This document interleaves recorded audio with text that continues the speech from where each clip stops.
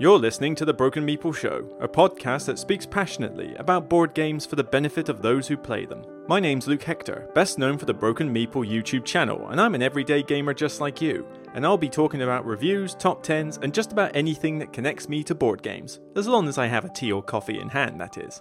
So grab a cup, relax, and enjoy. And remember, it's only a game.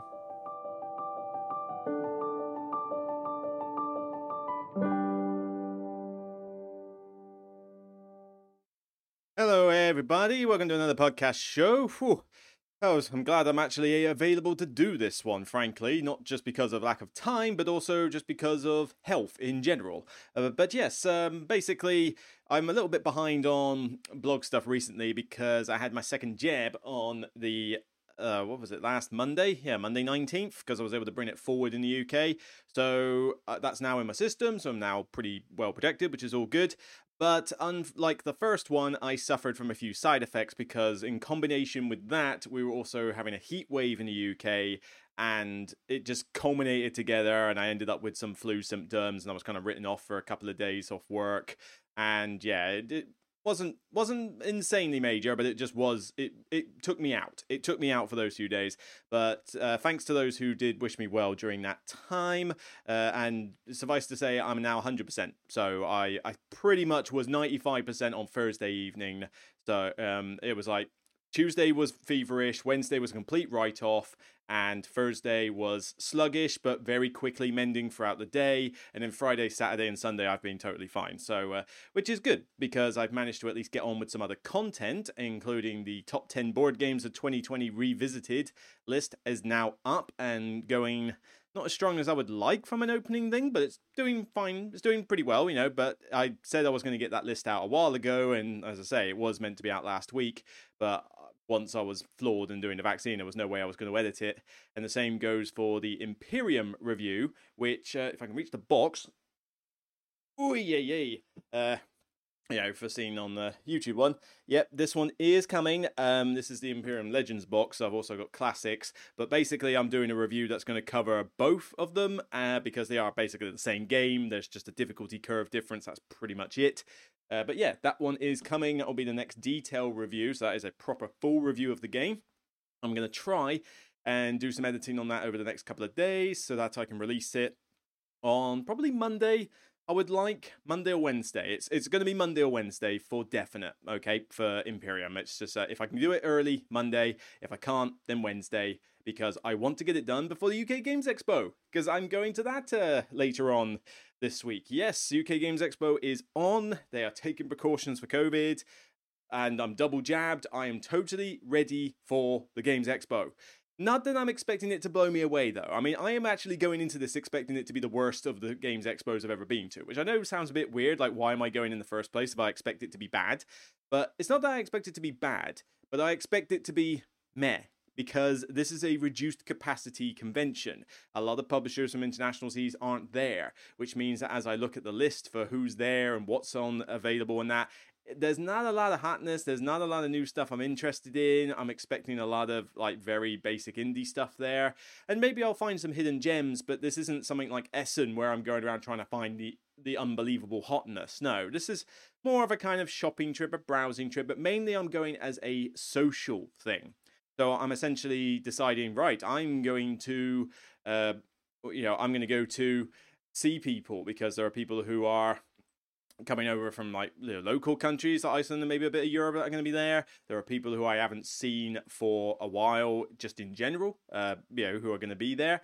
And I think most of the time I'll just spend open gaming, going out for food, drinks, maybe go to the cinema or something.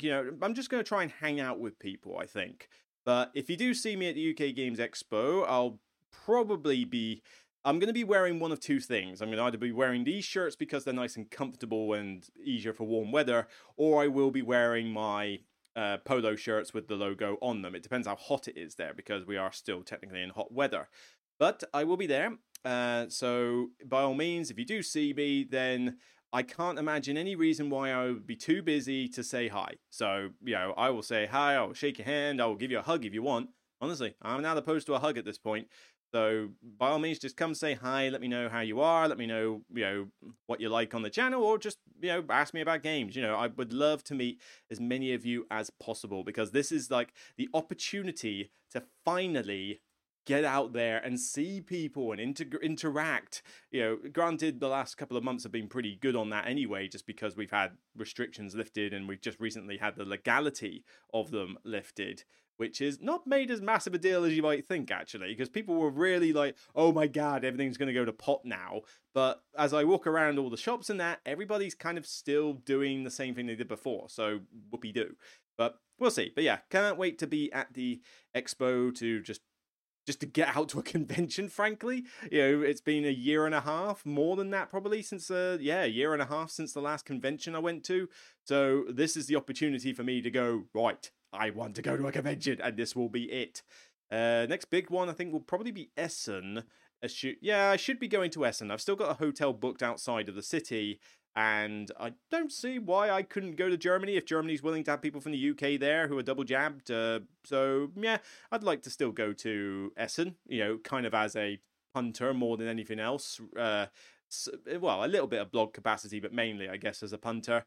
But before then, I've got a couple of mini conventions, which are just like, go there and play games. I've got one at the end of August, KCON. I've never done KCON before. It's a new one on me, but it's only about an hour and a half away tops. Milton Keynes, I believe. And it sounds good. A weekend of just sit and play games. Okay, cool. I'm totally down for that. But yeah, some good stuff on the horizon from there. But as for the blog, as I mentioned, yes, that review is en route. It will be coming. As for other reviews, I've got to do a Blitz review of Die of the Dead at some point. I need to play and review Tinner's Trail. That's definitely going to be a Blitz review. I've got I'll talk about this one later in the news segment. I won't spoil now. But I've also got a bunch of games from Osprey Games that have recently arrived. So, Osprey Games have kindly, they sent me Imperium as well as Asmodee. But, Osprey sent me Legends, Asmodee sent me Classics. So either way, I'm covered. But I've also got a bunch of other games that I can sort of go off within reach. So they sent me Undaunted, North Africa. I've been talking about wanting to play this for a long time. People have said, come on, Luke, you got to play it. But it's a 2-player only game. They're not easy for me to get to the table. Well, Osprey have sent me one, so now I want to get it to the table. And as I open it up, it looks pretty cool. I'm really interested to get that one done.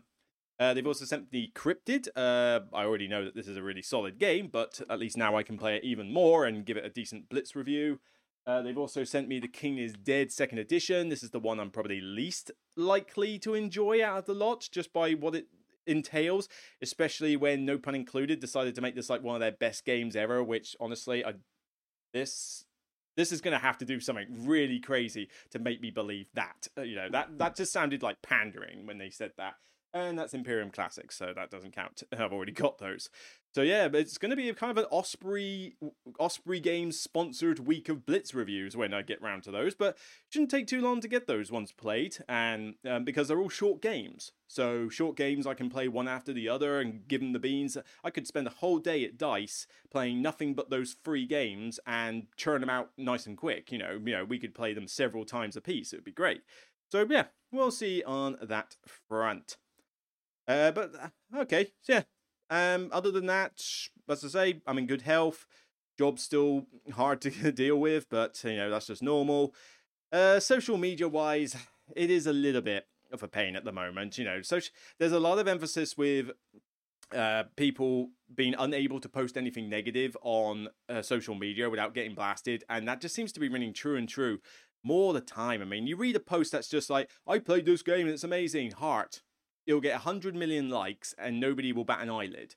People will just respond going, yeah, I agree too, sheep, sheep, sheep. But as soon as anybody posts any kind of criticism, even if they say they like the game, if they post criticism, instantly the trolls are on them. And it's just, why is it so hard for people just to accept that not everybody loves everything with a 10 out of 10 shiny rating?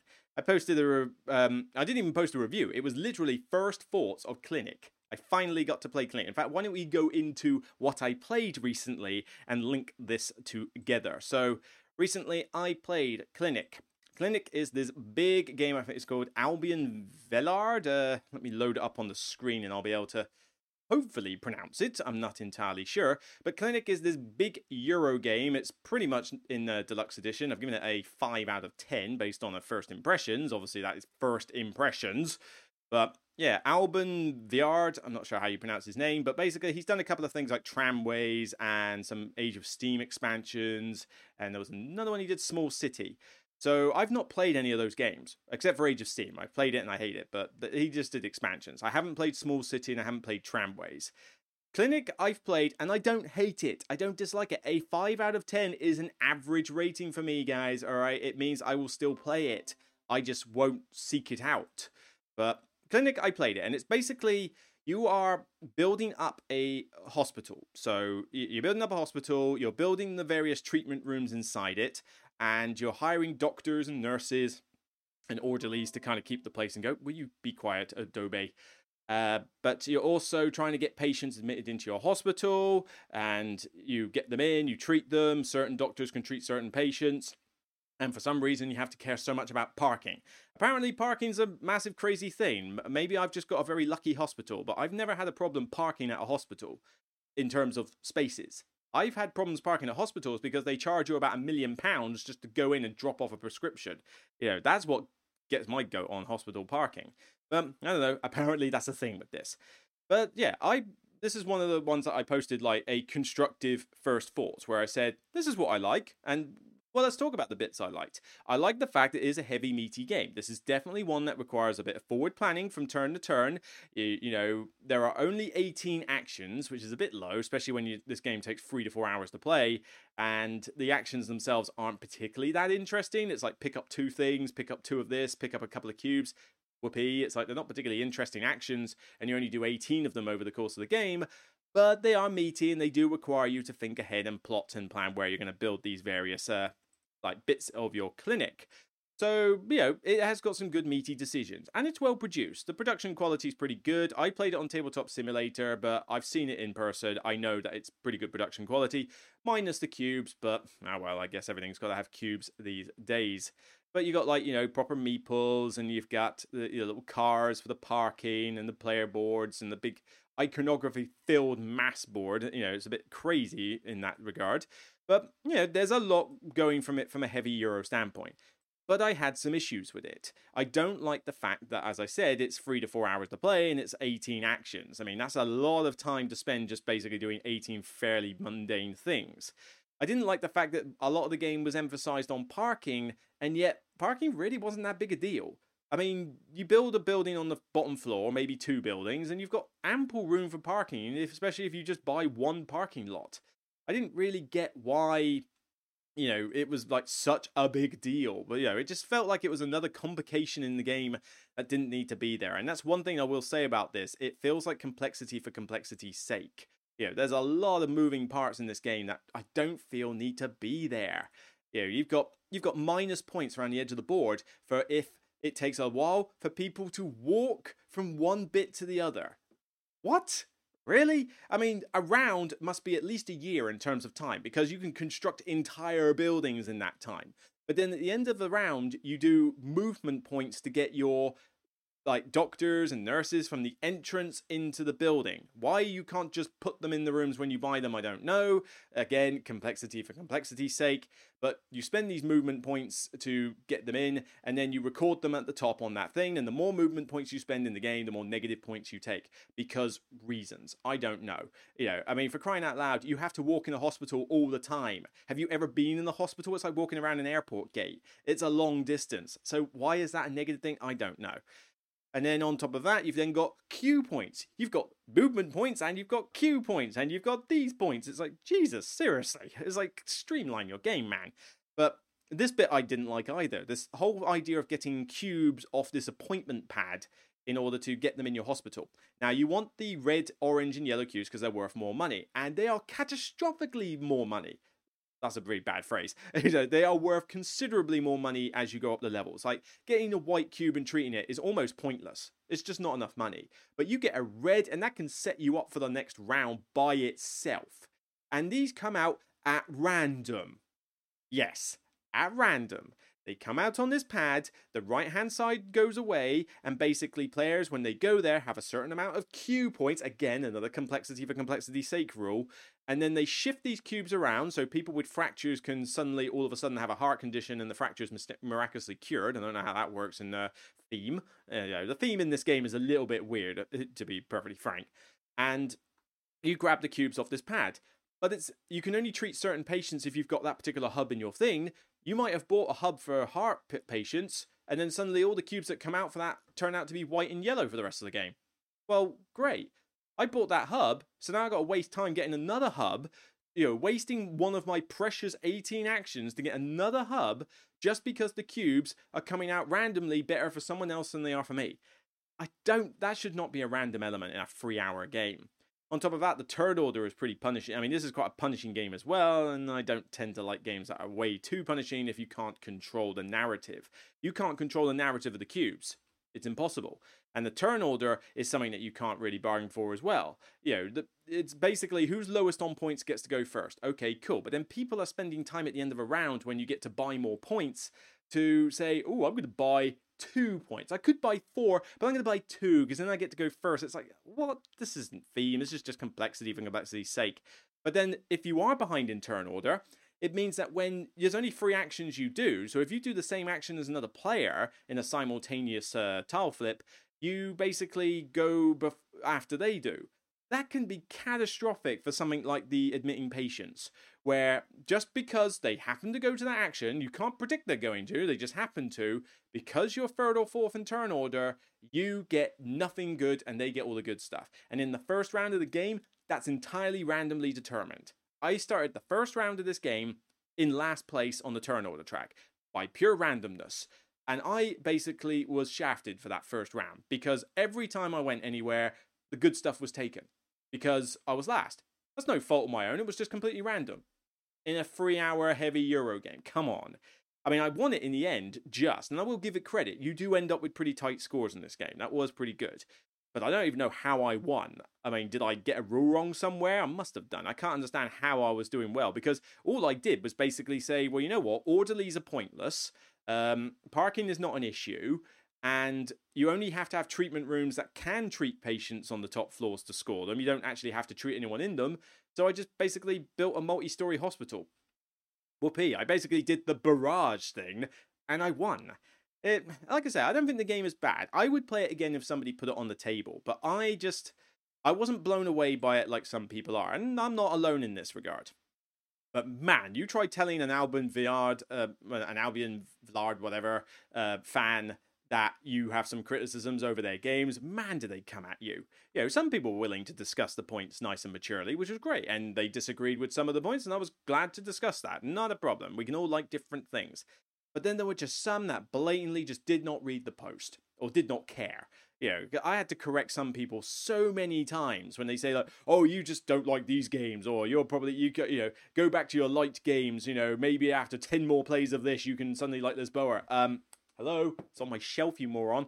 It's kind of like, seriously, you kind of have to really babysit a lot of these people, and it just got a little bit frustrating over time, but it's not going to stop me putting posts where I've got criticism of games. I'm sorry, if you can't hack the fact that somebody might not like your game as much as you do, then get out of the social media section, alright? Because if your Facebook group is just going to be people going, I love this game, heart, and that's it, that's going to be the most boring Facebook group ever. I was very disappointed in the board game group for, making life a bit of a hassle for this one. But like I say, Clinic, 5 out of 10 on first impressions. I would play it again if somebody said, fine, it's average, I'd get some enjoyment out of it, but I'm never going to be the first one to suggest it, on the thing. It just didn't sing well with me.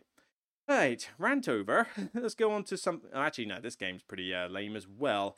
Next one I remember playing, this is a very small game. It's called Cinco Linko. This is like a kind of like a little... Basically a little filler game in a sense. It's basically these like stacks of coloured tiles that you get. And with these tiles, each person gets a stack. And all you basically do is try to get 4 in a row. Or 5 in a row. It's something like that. And all you basically do is stack them one at a time. and you have to place them adjacent to another thing, and you're basically just trying to get 4 of a row, but obviously everybody is trying to block everybody else from it, so there's a lot of banter around the table as to, well, I'm not going to stop them, you stop them, and so it basically encourages people to be selfish. Great, what a great way to think. But this game was alright, but we played it with 6 of us, I think, and that's just way too many players. It got far too chaotic, and it just ended up being luck of the draw as to who won it. It wasn't that fun. I didn't really care too much about it. I mean, it's fine. It's cheap. It's an interesting storage solution that it has on these little pegs. But if this is all the game is, maybe it's better with less players. I don't know. But I just really didn't get much out of it. It's like I'm putting a thing down. By the time it gets back round, somebody's going to have blocked me. So it's literally just a case that you get into a point where somebody will like hide in the shadows and not be noticed while everybody is blocking someone else. So it's just, yeah, you know what? I'm dropping this down to a 4. I'm calling this one not so good. Not that good. Below average game. I don't really care for it. I would never play it again. And frankly, it's ranked, 5,119. I don't think it's overly loved by a ton of people. But I have finally, I played Circadian's First Light. 8 out of 10, yes, based on the first couple of plays. Finally, I have played this wretched game. It's like the amount of times I've said I'm going to play Circadian's First Light when I bought it, early April? I think I bought it. I thought, oh yeah, I want to play this because people have said it's good, and I like Garphill Games stuff, so I was keen to see what this one was like. I skipped the Kickstarter on it because it didn't wow me enough from a Kickstarter perspective, and I thought, okay, let's finally play it. I had spare evening, and trust me, spare evenings aren't commonplace with me. And I thought, right, I'm going to sit down, I'm going to learn this game from the rulebook and play it solo and see how this goes. And I have only played it solo. And frankly, I think it's going to stay that way. Circadian's First Light is a dice placement game. So everybody has got a player screen as well as their own player board with some bits that you can put garages and farms and bits like that on them. And you have a certain amount of resources. It's very, very much a resource management game, but you have so many dice and you place them on your player board to suggest whether they're farming or whether they're going out into kind of like this middle tableau of action boards to do various things, like get more resources, mine gems, get a farm, get a garage, move your harvester on this map in the middle. And basically, they've all got different rules as to how you use the dice. Very much your standard dice placement game. The artwork I quite like in this, actually. I think it's colourful and kind of unique in a sense. It's very much on that kind of style that they like. Some people have a problem with it. I think it's pretty decent across the board. Yeah, the farms and the garages look a little bit plain and naff, but I think the character models in this are good. And as you look at it on the table here, it's like lots of like light blues and green, oranges. The dice are all brightly, they're shiny dice, even if some of them are black and purple now. But and the resources are good wooden components. I think the production quality is pretty sound on this, really, for what it is. Quick little drink there. And the idea is that in a solo mode, you play it pretty much as you would in a multiplayer, except you have an AI that you operate, which basically has its own rules for what it does in terms with the dice. It's a pretty easy thing to do. You've got these alien races that you can negotiate with in the middle of the board, where you place their dice there and you get points as long as you trade with them, basically. But it gets you bonuses for doing so. You've got player powers, which are very powerful things. I mean, I had this Rosalind girl here at game 1 dice. If you have less than 5 at the end of each round, because you max out at 5, that saved me a lot of time having to get more dice. It can be these abilities are really, really good. But the rules are pretty straightforward. I mean, the boards tell you exactly how the actions work, and it is basically just a case of get the resources, buy some items, which are cool additions for points and special powers, and making certain actions cheaper. You've got you're obviously tension for spaces with the dice. You've got your little map here where you can get more resources by moving your harvester around. There's like endgame scoring opportunities, and I really enjoyed this one, actually. I'm trying to see if I can find a picture of the AI system, but it's not proving to be particularly easy here. But the AI basically just has its own player board, and when it has so many dice, and then basically it does something slightly different in each round to facilitate, all right, this is the actions of the AI board. So if I can't, here we go. So the AI basically just has spaces for the dice. It has the action order like everyone else does: plan, execute, harvest, and rest. And the idea is that you draw these cards, very much like the West Kingdom trilogy style solo modes, actually. You draw a card, you put it down, and it tries to do the top action and pays whatever cost or gets whatever bonuses pictured. But if it can't do that, it tries the middle action. If it can't do that, it tries the bottom action. And you basically just draw a couple of cards and resolve them. And the rules for them are pretty straightforward. As they get more powerful as the game goes on, or if the difficulty's higher, then they end up drawing more cards, or they get more dice easily. And there's 4 different difficulty ratings, but sadly, the only difference between them is they score a bit more for certain things. And it's like, that's a little bit basic, really. I would have liked there to have been a bit more variation in the AI difficulties. But I still really enjoyed this one. It's a very cool puzzle. It took me a while to get into it in my first game because it was quite a lot of rules to learn of the multiplayer game and then throw the solo rules on top. I was kind of going in the deep end. But, when I review games, I like to learn them from the rulebook because, after all, I am reviewing the rulebook. Now, it's not my intention to give this one a review, mainly because of time constraints. I've got too much to get on with in terms of reviews. I've got more top 10s to do, and I've got to get on my top 100 at some point. So this one isn't necessarily one I was planning to do a review on. Maybe in the long term I will do one. But, so far, I've enjoyed it. I think the puzzle is pretty cool. I think the rules are fairly straightforward for what this is. I think that, it's a pretty well-produced game. I think it's definitely better solo than with multiplayer. I mean, I could see myself be playing this 2-player, at most 3-player, but I don't know if I'd want to or not. I don't know if this goes up to 5. I can't see it from here on my... I think it's buried under a bunch of stuff, or maybe I've put it on the shelf somewhere, but I can't remember if it does 5 players. Does it? Let's have a look. The Cajun's First Light. It goes from 1 to 4 players. Okay, fine. And it says best 2. I'd say best solo, frankly, but, I wouldn't want to play this with 4. I think that would just be too long, and 3 would be quite long as well. I think this is really a 1 and 2 player game. And in fact, I need to log another play there because that one, I know I played it last week. Save that one there. I know I've played it twice so far. But yeah, this one, I've been enjoying it so far. It's an 8 out of 10 based on first impressions after a couple of plays. I think this was definitely worth the purchase. I'm glad I finally played it. I hear there's more... Is there more content coming out for this? Is there an expansion on the way? I can't recall. Is anything in the works? Oh, no, there's an Allies expansion, which is like a promo. I don't know if there's any more. I think there's maybe a spin-off game in the Circadians line coming. I'll have to look into that more. Or you can just help me and put it in the comments. That would be so kind of you. But yeah, Circadians First Light. I enjoyed it. So, all good there. Right, let's go on to a shout out. And I'm going to bring up a familiar face here because honestly, I'm starting to, it does irk me when I see some of the popular trending creators get like 10,000 views within an hour of posting their video for posting a topic that nobody really cares about. It's like, and yet, some of the small creators end up putting a video out which should be like the hotness in terms of topics and yet barely get a bunch of views. And I just don't find it fair. But the Nerd Shelves, I'm bringing them up again. These, we get on very well. Judy and Michael from the Nerd Shelves, they do board game reviews, they do playthroughs, they do live streams, they do a ton of stuff. They put out quite a lot of content for how small the channel is. It gives me a run for my money. But, they are very lovely people. They're very passionate in their games.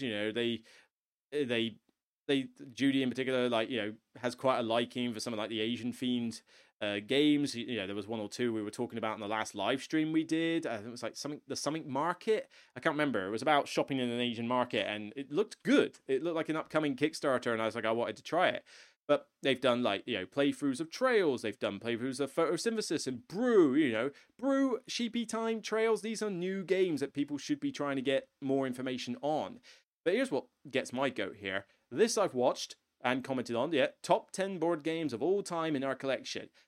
Top 10 board games of somebody should be one of the best topics to watch. You get to see what their favorite games are ever. You get a massive indication of what their tastes are. And believe me, I like some of the games they've put on their top 10. and there are some games I really don't like that they put on their top 10. So, they've got more of a liking for Feld than I have by far. But, they are wonderful together. The chemistry is right there. They've got a nice backdrop in this one for the... I'm not going to load it up because I don't want the audio to play through on the podcasting, but... they've got a nice little sliding wardrobe with the games. I think that's a really cool way to store them. But they're lovely, and yet 1,000 subscribers and 576 views. 4 days ago, 500 views for that. I mean, Watch It Play can put out some random news video and generate 10,000 views without even blinking. Even the Dice Tower can put out a review on a game no one's ever heard of and still generate several thousand within the space of a couple of hours. Alex can put out a video on telling people whether they need to buy a game or not, which should be the easiest question to answer. I don't see why that's even a question. If you don't know the difference between wanting and needing a game, you've got some addiction issues you might need to sort out. But, that can generate 10,000 views without even blinking or something. And yet, top 10 games of all time, 500. Not fair. Not fair. More people need to check out this channel. They are lovely. These two are the genuine small creators that you want to get behind. And I do get behind. I love having them on I think I've had them on the show twice now, I think it's twice they've been on. And I look forward to doing more and more with them, to be perfectly frank. We have a good laugh discussion, 3 of us doing top 5s.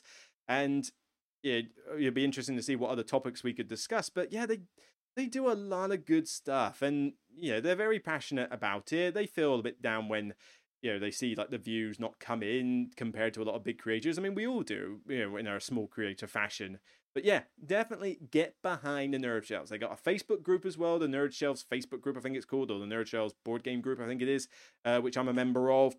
A few hundred people, but we get to talk about board games as well. So it's a nice community where nobody in this Facebook group has a go at you for disliking a game. Hello, the board game group. But yeah, get behind them and go check out this video, top 10 board games of all time, because it's a good fun to watch. And I think you'd be pleasantly surprised that your tastes might align with them better than you might think. So yeah, go check out them.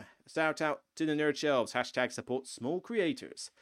All right, let's get on to some news, and there's not a lot to talk about, really. The Spiel des Jahres. Spiel des Jahres has been announced, and Micro Macro Crime City was the biggest winner of the lot, winning the official Spiel des Jahres, and I've still not played it. I've not had a chance to get on and play it. I don't know if I would like it or not. I mean, it's popular, it's doing well. I'm just going to assume that it's good enough for that, but for a game that is actively depicting murders and crimes and stuff, the fact that this is supposed to be a family game that kids should be playing is a little bit concerning. I mean, you are chasing after people who have outright killed animals. Family game? I'm not entirely sure. But as I say, a lot of people liked it. It won. I've not even played the other ones that were nominated. But, I wish it looked a bit better. But, I mean, that's just the style of game it is. Maybe it's cool. I'd have to try it. Somebody's just going to have to bring it to a night and show it to me, and then I'll see what the big deal is. But I'm not getting it just from looking at this paper map. But I'm sure there's more to it than meets the eye. The Kennerspiel was also announced, and this one, again, I have not played the winner, but I'm a bit disappointed on this one. Paidio won it. Now, I have not played this game. I would like to play it because it's a co-op, which already is something that I like. But unfortunately, the UK has not heard of this game for the last God knows how many months. It's it came and then went, and now there's no more stock. So I will gladly play this if somebody shoves it in front of me. But, is this a Kennerspiel game? I mean, I don't put much emphasis on any of these stats, but I mean, 2.6 is not a high weight. It's a 1-to-4 player game. This is supposedly one that families can play, pretty easily. And it doesn't look like the most complicated game in the world. I mean, it's just, here's a few cards with some iconography on them. Fairly basic. I can tell something's like health and some is like damage it does. But I'm trying to find, a more... Yeah, it doesn't look like there's a huge amount of components in this game and a huge amount going on. It just, for the Kennerspiel, which is meant to be the strategic games, it seems a little bit weird that this one won it. This one feels like something that should have been in the Spiel des Jahres category. Like it should have been low enough weight for that. And I'm hearing that's a bit of a consensus with people who have heard about this award. But it really pains me because this one won out to Lost Ruins of Arnak. I'm sorry, Lost Ruins of Arnak is by far a better contender for a Kennerspiel category. It is a strategic Euro game. It is way more deserving of that category in terms of its weight rating. I mean, 2.86. Paidio is apparently slightly less weight than this is. From what I'm hearing about Paidio, I don't think that's the case. And frankly, this stat is complete rubbish. I mean, you want to laugh at this one, go watch Dice Tower's Top 10 Casual 2-player games list, where Mike makes a massive deal about using this weight rating. Most of Board Game Geek's stats are garbage, frankly. But the most garbagey stat they have is weight. It means nothing, it's completely contrived, and most of the time it's wrong. So, don't pay too much attention to it. But yeah, this one should have won it. Last Ruins of Arnak is such a good game. It's robbed, I say, robbed. But who knows? Maybe Paidio is fantastic, but until somebody shoves it in front of me, who knows? Family 4? Lost Ruins of Arnak is not a family game. Well, I mean, I don't know, but like I say, Board Game Geek, sort your life out. But, well, like I say, those are your two winners. We already did the Kinderspiel a while back, but I don't play kids games, so I'm not too fussed. But those are your two winners, I guess, same time next year. Although, what is going to be on next year? It's been released. Maybe New Games Expo will actually have some of the other ones on. In fact, I think Cosmos Games will have a copy of Robin Hood there, from what I've heard. And that was one of the other Spiel des Jahres nominations. I wonder if I can load it up on screen. I'm just calling it Robin Hood. There's a lot of games called Robin Hood, unfortunately. Here we go. The Adventures of Robin Hood. Yeah, here we go. A cooperative game that changes while you play. Cosmos game, 2 to 4 players, looks very simple, designed by Michael Menzel and art by Michael Menzel. Designed by him, I don't know if that's going to mean for an amazing game, but illustrated by him means it's going to look gorgeous. Can't wait to see the board in person. But if Cosmos has this at UK Games Expo, you can bet I'll give this one a try. Okay, so now, World of Warcraft. Yes, if you thought Z-Man Games wasn't milking Pandemic enough, then here you go, here's another game for them to milk. World of Warcraft, Wrath of the Lich King, which was the second expansion, I think, for World of Warcraft back in my day. And, I don't know a lot about its mechanics, but it's already being marketed as using the Pandemic system. It's like, for crying out loud, Z-Man, can you just do something new? Can you get a unique bone in your body? This is pathetic now. I mean, yes, you'll tweak some of it, but look at it. Look at this game.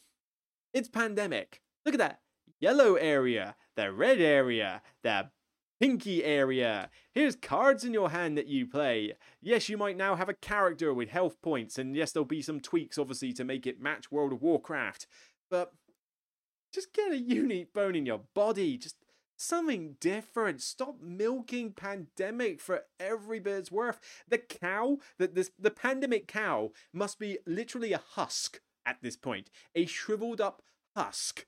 What's the Futurama gag? You got the hippies outside protesting against eating meat, and he's going like, lions eat meat, and he goes, no they don't, we taught one to eat tofu. And you look at the lion, it's just basically like the husk with like no hair and shriveled up like it's like, that's what this cow for Pandemic looks like. It's like, we've milked this Pandemic cow until it's dry.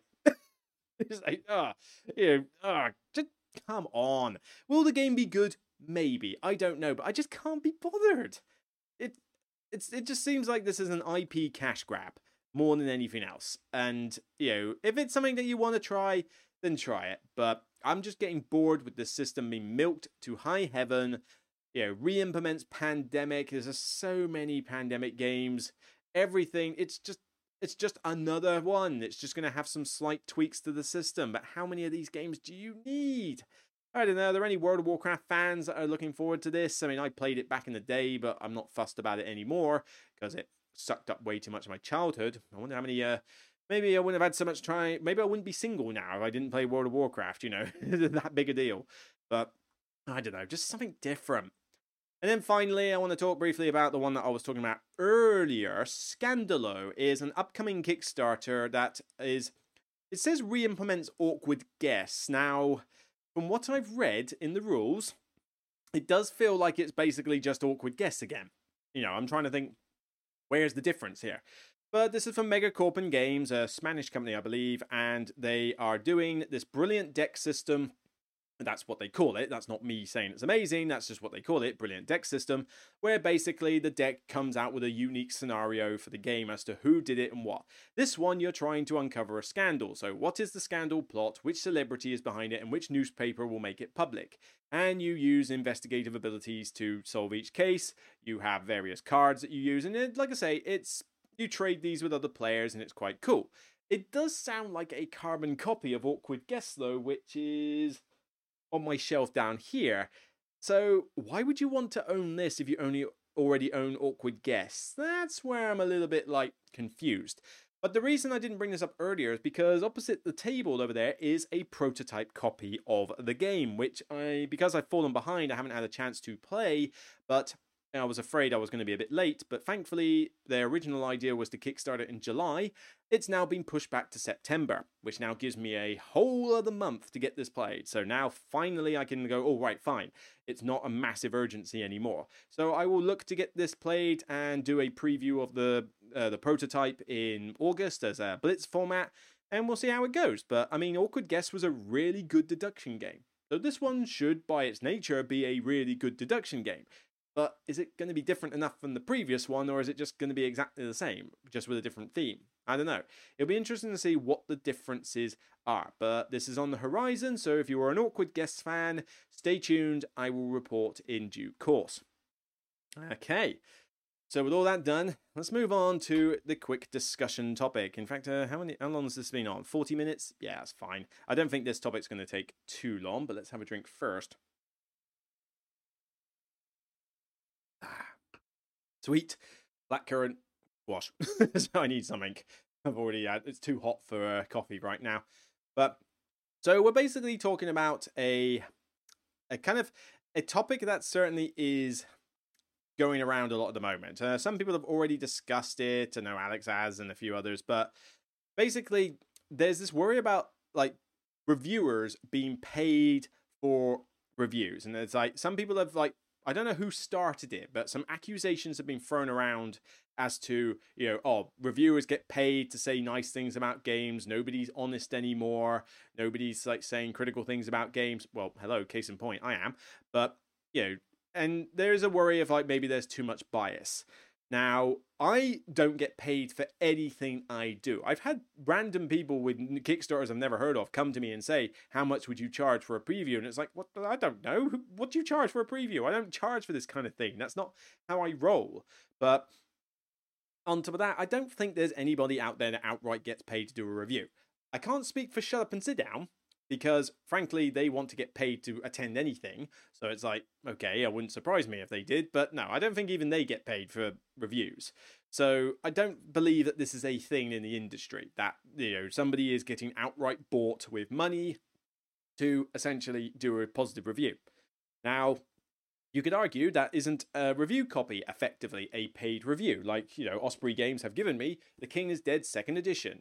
Therefore, they've given me effectively a £15-20 game for free. Well, honestly, if your idea of the cost of a review is £15, then I'm glad I'm a tax accountant, because frankly, that wouldn't pay the bills. 15 quid is not exactly a monetary value that would sway me to, say positive things about your game. Now, just because I get a review copy for a game, I do not let that influence my ranking at all. I will say what I want to say about a game. If I love it to bits, like a Whistle Mountain, I will sing the praises from the, no pun intended, the mountaintops, and I will tell you why I love it to bits. If I really hate a game, if I get Age of Steam review, for example, I will tell you exactly why I hate the living daylights out of that game. But I will be perfectly honest. You don't have to agree with the criticisms or the praises even. You might think the game's rubbish when I say it's great. But you just have to acknowledge that's why I like or dislike a game. At least I'm being honest about it. But, I don't... I would like to think that a lot of people out there are still pretty honest with their reviews. I don't think that a lot of creators are outwardly saying, oh yeah, I'm lying my head off. But then this is why I don't take any notice of playthroughs and previews when it comes to saying if a game is good or not. Now, I know that's slightly iffy on that front because I do some previews and I do give my first impressions rating. But then I think I'm quite unique in that fashion because I am still willing to talk honestly about a game, saying, look, this is a prototype. It's not the final game, but based on what I've played so far, I would rank this a whatever. That's me. I don't think a lot of people do that in their previews. But I just don't take much notice of a preview normally because most of the time, in fact, all the time, as I say, people won't say what they think about the game. They're just saying what the game is. That's not good enough. I want to know if this game is worth backing. You tell me if the game is worth backing. You have played a copy of this game. Yes, it could change slightly by then, but at the moment you have played this game and you have found whether it's fun or not to play. If you didn't find it fun, you tell me it's not fun so that I don't waste my money backing it. You need to get that out. And playthroughs are a similar thing as well, because when was the last time you saw somebody talk negative about a game after doing a playthrough of it? Now, some people might combine playthrough and review, but even so, I would probably say there's not many examples of creators who will actually... I do know a couple. And, fair play. That's why I subscribe to them. But, hashtag support small creators. But generally, especially with the larger creators, the playthroughs... You just know that they're playing the game because they know they love it already. They're not playing it because, oh, this is the first time I played this game. Oh, no, I can't possibly think I would like this game. It's like, no. I can think of several big creators who specialize in playthroughs, and I'm like, yeah, when was the last time you ever said a negative word? Come on. I can't trust anything that you're saying about this playthrough because it's just you enjoying it. I'm not getting any information here, and I'm not getting any useful feedback. So, that's why I just don't really do playthroughs. Now, the other thing is, okay, so let's assume that no one's getting paid. All right, no one's getting paid to do a review. But is there still a bias with reviews in general? I'd like to say that there isn't, but frankly, I don't think you can avoid it because not only will people have bias to certain games just because they like those types of games, that's kind of a norm, but you've also got to think about relationships in this case. It's one thing to say, look, I didn't get paid money to do this review, therefore it's not biased, but then you've also got to imagine that people still want review copies, they still want to maintain good relationships with the publishers, so how do you think that relationship's going to go if somebody gives you 3 of their games and you say you don't like any of them? Do you think that publisher is going to call you in the next year or two with their next release when you have said critical things about their games? Most likely not. They're in this as a business. They need to make money. They're not, most of them are not going to be like, oh, you hated our game? Well, that's fine. No. It's like, you hated our game. Oh, great. Now other people might think the game's bad. No, we won't sell it. We won't make money. Publishers are a business at the end of the day. They're not a board game consumer. They are a publisher, a business that needs to make profit. So you gotta expect that kind of thing. But it also means that the reviews that some people will put out, you might think that they are trying to maintain those relationships. The large creators, for the most part, don't want to lose these relationships. They've built up these relationships over time, and the last thing they want to do is lose them now. And it's very damaging if they do. So, but then also you can argue that they're so big, they couldn't really care less. They're so big and mighty that if they do a bad review for a game and the publisher's like, oh, that's a bit annoying, I don't think it's really going to be more than a pinprick on their status, really. So with them, I don't think it's that much of an issue. Small creators, you can argue it both ways.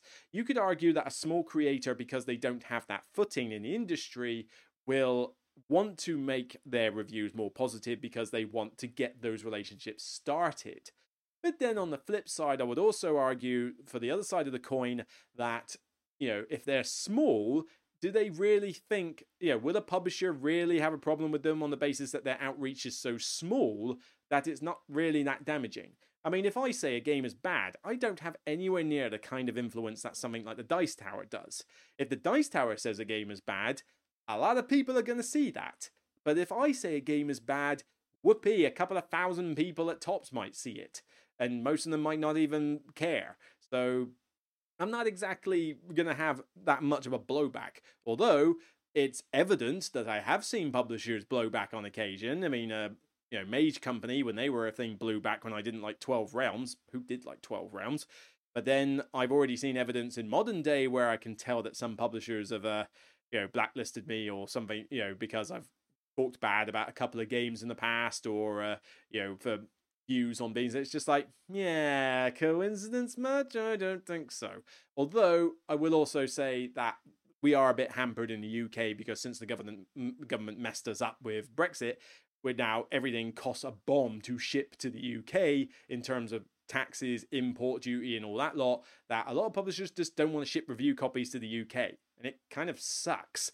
I see a lot of Europeans get review copies, and I'm like, well, I'm only next door. Yeah, but I'm next door, and I still cost twice as much for you to ship the game to me as it does, say, somebody in Norway or Switzerland or Spain or whatever. And it's just like, kind of annoying, really. We've been very messed up in this country in the board game industry, and it hurts. It's hurt this channel a bit. Brexit has managed to hurt the Broken Meeple. It's kind of weird, but still, you can tell that publishers will easily some publishers will get a bit irate over whether somebody talks bad about their game or not. And so you'll think, well, okay, we want to preserve those relationships. So what you tend to find is either the game doesn't get reviewed at all, or it's sugar-coated. And that's the worst type of thing I hate to see in reviews. Sugarcoating, where that they don't like the game. For whatever reason, they don't like it. But then they sprinkle all this sugar on the end to dress it up by saying, well, it just wasn't for me. I'm sure everybody else will love this game, and stuff. And it's just like, don't sugarcoat it. If you don't like it, say you don't like it and be proud of the fact you don't like it. I'm sick and tired of this whole thing of trying to dress up a bad review as something positive. If you have negative things to say, critical things to say about the game, stick to your guns and stop trying to don't switch your gun for a Nerf gun. Actually stick to what you were trying to say and own it. But as I say, you want to, you've got that little bit of a bias. What other notes have I got here? As I said, low subs probably have less issue to worry about than the high subs. And when I say low sub and high sub, I mean like big channel, small channel. I've already mentioned about playthroughs, and certainly if it's a paid playthrough, I would not trust any opinion that was said on it, because, to be honest, as soon as you are paid to do something, I think I can't trust the opinion on it. As soon as you've got money in there, it's like somebody has paid you to do this.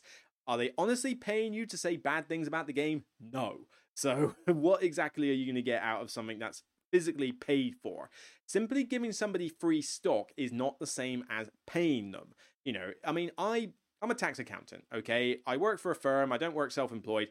My charge out rate, I'm not going to give details of that kind of thing on air, but suffice to say, you want tax advice from me? It's not cheap, okay? It's a specialist topic. You can't just give something to me and expect me to say amazing things about your tax situation just because you gave me a bottle of wine or something as a gift. It's that's not the way it works. The same goes for a board game. You can't just give me a board game and expect it to be a glowing 10 out of 10 review. It's no, we are at the end of the day critics. We are going to say the truth about the game. And if your game is fantastic, we're going to say it. Rough with the smooth. You're going to get both sides of the coin, but this is why you should be giving these games to multiple people so that you can get multiple perspectives. Hence, give your games to more small creators. Don't just give it to the same big channels all the time, because all you're doing is basically turning the industry into one great big ivory tower. My niche, what did I call it? Cliques. Yeah, you're turning it into a big ivory tower clique rather than actually promoting more creators in the hobby. And I suppose the other bit there is, and I suppose the consensus is, as I mentioned with the social media stuff earlier, positive and negative reviews. There's definitely more of a blowback for negative reviews in general. So if you give a positive review about the game, some people might say they don't like it, but they don't think any less of you for it. If you give a negative review of a game, though, you'll get some people that will agree with you, but you'll get a lot of people that will just want to tear you down. How dare you say bad things about my beloved game? Because apparently my game that I like is the same importance to me as my second born child. It's like, come on. Deal with it. Build a bridge, walk over it. I mentioned earlier about Clinic and how I had to correct so many people as to misunderstandings they got from the clearly laid out thoughts. It's like, this is a review, but you're making it negative. It's like, it's not a review, okay? But you can play Lisboa and like it. And it's like, it's on my friggin' shelf. You can see it right by my head. I gotta correct so many people sometimes because they just see the word negative or I did not like phrase and they just want to tear it down because they just can't hack it. One of my favorite games was Sentinels in the Multiverse. I know a lot of people who don't like that game at all, and they could trash it till the days gone by. Great, fine. It doesn't make me lose sleep at night if you don't like something I like. I've had people outrightly say, it's like, I'm glad you like this game, or they might not have even been that polite. I might have given the game a really high rating and somebody says it's garbage. Fine. I like it. You don't. Different strokes, different folks. But I'm not going to go to bed at the end of the night and go, I don't like my game, stupid. It's not such a problem. Deal with it. Build a bridge. Walk over it. Hey, I don't know. So the idea is that people want to avoid negative reviews on the basis of not getting all that blowback. And that's a problem in the industry, and that's not a problem caused by creators or publishers. That is a problem created by the community, where the community just can't seem to get off its high horse and, accept other people's opinions. But so, as I say, back to the kind of the starting point, I don't think anybody is I don't think there's this massive thing of publishers getting paying people to do reviews. Now, I can't tell if it's happening with the larger creators. I don't think it is, personally. I still feel look, that nobody's paying them. I mean, how much would you have to pay them in order to get the good reviews, and how much of a profit would that eat into? But I don't feel like that's a thing. But is there a bias for creators to put out reviews that are sugar-coated or more positive than they should be? Quite possibly. And a lot of that could be down to larger creators wanting to preserve those relationships that basically make their channel versus small creators who want to get more noticed in the industry. But then on the flip side, it could be that a big creator doesn't really care if a publisher has a slight irking about one game they said was bad, but then the small creator has also not got enough outreach, not enough influence for it to be a dent in the publisher's outreach or advertising. So it's like, okay, Luke didn't like our game. Big whoop. He's a random white guy in the middle of the UK. Who the hell cares? It's like, there's definitely two sides of the coin, and you could argue equally on both sides. I don't think this is a very easy black and white situation. But yeah, like I say, that's kind of the way it is. I have my list of people that I like to watch for reviews because I trust their opinion. Not just simply because I like them on screen, although that certainly helps to keep me interested. I mentioned earlier with the nerd shelves, chemistry, that's a good thing to have. That's why I love watching the Dice Tower stuff, because you watch a Dice Tower top 10 and it's the most natural, witty banter you've ever seen, and it's just so much fun to watch, even if you disagree with the lists. In fact, the casual two-player games one I mentioned earlier, free lists, I disagreed a lot with Tom's list, with the stuff that was being put on it. I disagreed with the method that Mike DeLiso used with the weight rating on BGG to come up with the list. I think Z came up with the best list out of the three. But doesn't matter. I just loved it for the fact that it was hilariously fun to watch as they were ripping into each other. It's that's what I like to see. But there are creators that I trust for their review opinions, and there are some that I don't. Whether it's because our tastes differ to a massive extent, or whether I sort of think, now come on, I've seen your review. You have overlooked a lot of things that people have talked negative about, or I can see evidence of that sugarcoating, which I'm not a big fan of either, and that can put me off wanting to watch future reviews as well. So, as I say, we've all got different things that we're looking for when it comes to content, and there's obviously definitely a bigger emphasis on wanting to put out positive reviews rather than negative ones. But at the end of the day, I'm just some random white guy from the UK, as I said. I just like talking about board games. I'm going to say my mind on these games, and you can either accept that or not, publishers. That's just the way it is. I know some publishers love the fact I do it that way, and I know some have already blacklisted me, not like outwardly said, right, we're not going to send you stuff, but shadow banned, I think, is more the phrase. And it's like, yes, it's like, okay, so this gets sent to everybody in the area, but not me. Why? It's like, yeah, you can just tell. It's just keeping your eyes open and observing these things. You pick this stuff up when you've done this for long enough. So, yeah, well, that's just the way it is. Some people, not all of us have a big crutch to, latch on to in terms of getting popular in the industry, like another big channel or a big retail business or something like that. For the smaller ones, we've just got to do what we can. But I would dare say that if you want the most honest reviews out there, #support small creators, it's the way to go. So I think that's all. We literally just pipped an hour. That was good timing. So I'm going to sign off this podcast now. I think I've ranted and raved for long enough. As I said, keep an eye out for some of these Blitz reviews that are on the way. I don't know what my next detail review will be. I don't think I've got anything that really is going to warrant a detail review. I mean, these Osprey games are pretty small. I don't know, maybe I could do a detail review on Undaunted. We'll see, but I don't know. Depends what comes through the post and what needs to be talked about. But definitely, I will be looking at another top 10 list at some point soon. Haven't decided on the topic. I'm probably going to get the Patreons to do an updated list of suggestions. And collaborations are still going. It's just the summer. I didn't want to repeat the same people all the time. And people that I've asked have been moving house or have been busy or not interested. I mean, that kind of sucks, but fair enough. We did try to do a Billy Indiana one recently, and that will still happen. I think early August we're going to reconvene, but I was sick from the vaccine, and there was no way, I was under a fever, there was no way I could have hosted that live stream. So, Billy was cool about it. We're going to just reconvene that in early August. Covery Studios, at some point we will get together and do our top 5 list. Paul Grogan has come to me and said, right, okay, let's do a thematic games list, which should be pretty interesting given our different tastes. But again, he's a very busy man. It's hard to pinpoint these people down. But, some people like the Nerd Shelves and Lighting Up Initiative have been very positive about wanting to come back on and do as many of these collaborations as possible. So maybe I should stop worrying so much about doing a massive spread of creators. And obviously I want to get different people on so I can show you that these other creators exist. But maybe I should stop being so ho-hum about that and maybe just get some regulars on, who are just interested. We've got our own nice community of creators I want to showcase. So we'll see. Would be nice to get Board Gaming Ramblings on again at some point. As I say, people are busy. It's not easy in the summer. So, but like I say, they are still happening. It's just a case of whatever. It's a case of getting them in the same place and me not being sick.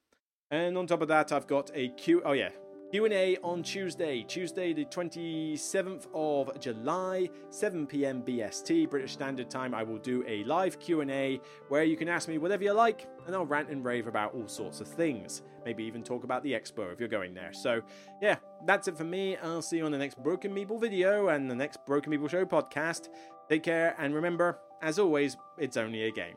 Bye for now. Take care, stay safe, and love you all. Hope you've enjoyed. Bye for now.